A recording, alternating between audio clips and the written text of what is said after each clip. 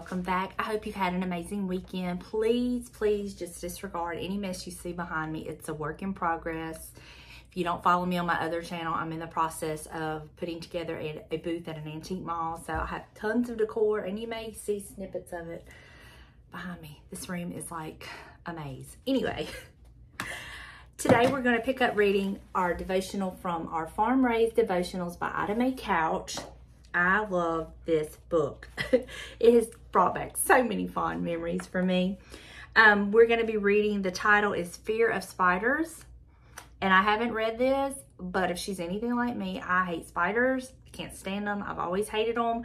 And they just kind of creep me out a little bit. So I'm anxious to see how her fear of spiders and the Lord are going to work this and minister to us. So let's just get started. Fear of spiders. My fear of spiders began when I was very young because I do not remember a time not being afraid of them. I know it's an irrational fear because I'm so much bigger than they are, but when I see one, my brain tells me it's going to attack you. Run! I remember a night when my sister and I were getting ready for bed. We pulled back the covers and there was a big old spider hiding in the sheets. I don't think I slept well that night. Another spider memory I have is of Mom on the kitchen floor getting ready to cut out a dress. She had the fabric laid out with her paper pattern neatly pinned. A big spider covered with babies found her way in the middle of Mom's project. Mom didn't want the babies to scatter, so she put a glass over it and scooted some cardboard under it so it could be taken outside. I get the heebie-jeebies just thinking about it. As a child, I had awful nightmares about spiders too. There's a part of one of those dreams I remember to this day. In my dream, I went out our back door, and when I turned around to go back inside, the back of our house was covered with one giant spider. The legs stretched from one end of the house to the other, and the body was the size of a car. Fear is a natural emotion that God gave us, and it's actually a protection built into us. Fear is not always bad, but when a life circumstance comes along that is trying, our fear is a reflection of our trust in Him. And our scripture text, one of them, we have three today. The first one is from 1 John chapter 4, verse 18, and I will be reading from the King James Bible. So it says, "There is no fear in love, but perfect love casteth out fear, because fear hath torment. He that feareth is not made perfect in love." Does perfect love mean perfect trust? It could, if we could if we could truly understand how much we are loved and treasured by God, then that alone should take away our fear. The second scripture text is from 2 Timothy chapter 1, verse 7. And it says, "For God hath not given us a spirit of fear, but of power and of love and of a sound mind." I love that scripture. Being marked with the seal of the Holy Spirit should empower us and give us a deep and satisfying feeling of security.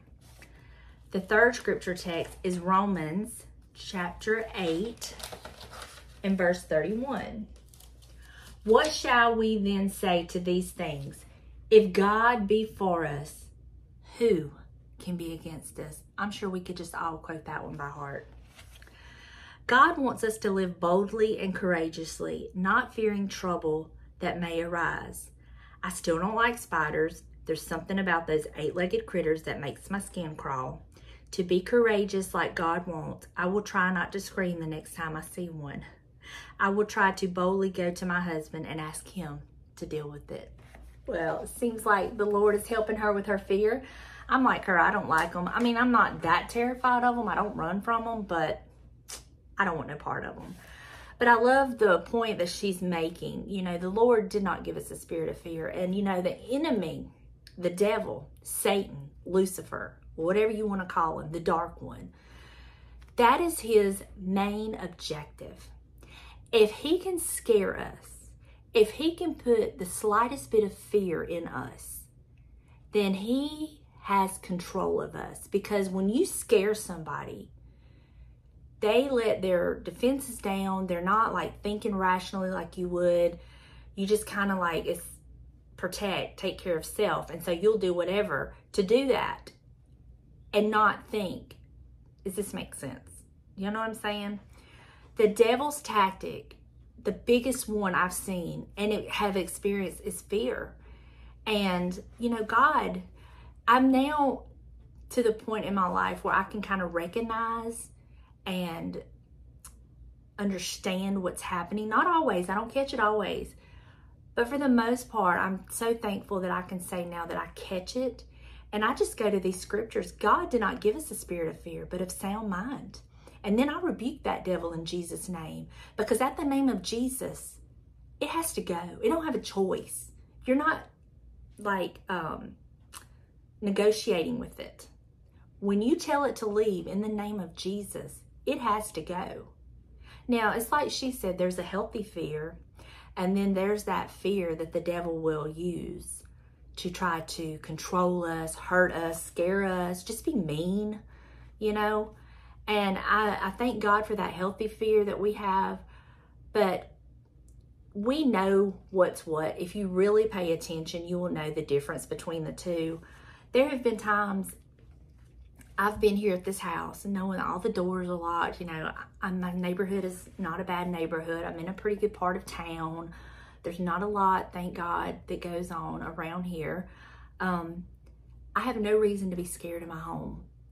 But there have been times that I would find myself just out of the blue, coming from nowhere, wasn't even thinking about it. And this overwhelming sense of fear would take over me. And as soon as I would recognize what it was, I would just start praying against it. And that's the authority we have through the name of Jesus, is we can pray against all these spirits that come out to attack us. The spirit of fear, anxiety, depression, oppression. We can pray against all of these and take authority over these and bind them back to hell where they came from in the name of Jesus. And I do that quite frequently, y'all, because he don't stop. He don't stop. It's not a one and done. It may be something you find yourself experiencing and battling hours on end. And here's another thing. When he finds your weak spot, and if he finds out that you are a person who is a little more fearful, say, than somebody else, he's going to prey on you, and he's going to use that as his tactic against you. But through the name of Jesus and the power of the Lord, you can overcome that and pray against it. And you can begin to ask the Lord to help you, to not let you be so prone to these attacks of this. And you can get victory over that. And then you're going to find, he's going to find something else and come at you. It's like I said, it's not a one and done. I'm sorry. I don't mean to discourage you, but I do want you to understand that fear is one of his biggest tactics. The biggest tactics is fear. And if you look around us, he is using every opportunity, every avenue he can to try to scare people. And I just refuse to live in fear. God did not create us to live in fear. He gave us a healthy fear, a fear to kind of take care of ourselves. But I refuse to live my life walking around in fear and not enjoying the benefits that the Lord has blessed us with. I'm not doing it. I am not doing it. I am not going to stay shut up in my house for fear of what might be on the outside. I'm going to be smart. I'm going to use my common sense. And then I'm going to walk out and trust that God has got me and he's going to protect me. Now, I'm not going to openly put myself in a situation where I'm not going to walk into the middle of a gunfight, okay? You got to have common sense. But I refuse to live my life in fear. I'm not doing it. And I hope you won't do it. I hope that if you've found yourself in these situations, that this is your wake-up call. This is your word from the Lord. Do not live your life in fear.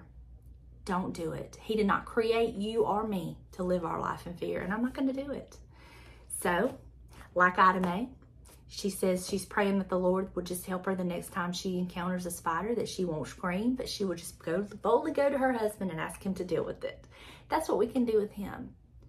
We're not going to live our life in fear, But if something happens to us and pops up and we find ourselves in a situation, Lord, help us not to react, but help us to have the right mindset to know, I'm going to take it to the Father. I'm going to let him come in on the scene and take care of it and take care of me in the process.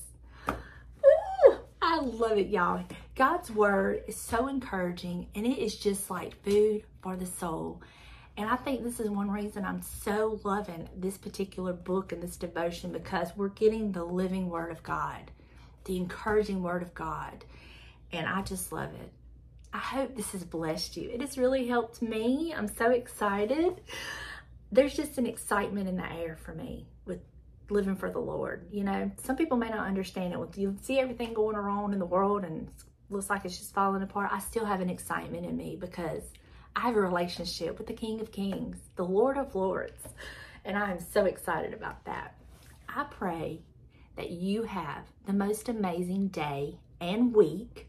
I pray the Lord just bless you abundantly, that you're drinking from your saucer because your cup is overflowing. I love each and every one of you, and I will see you in the next one. Bye, y'all.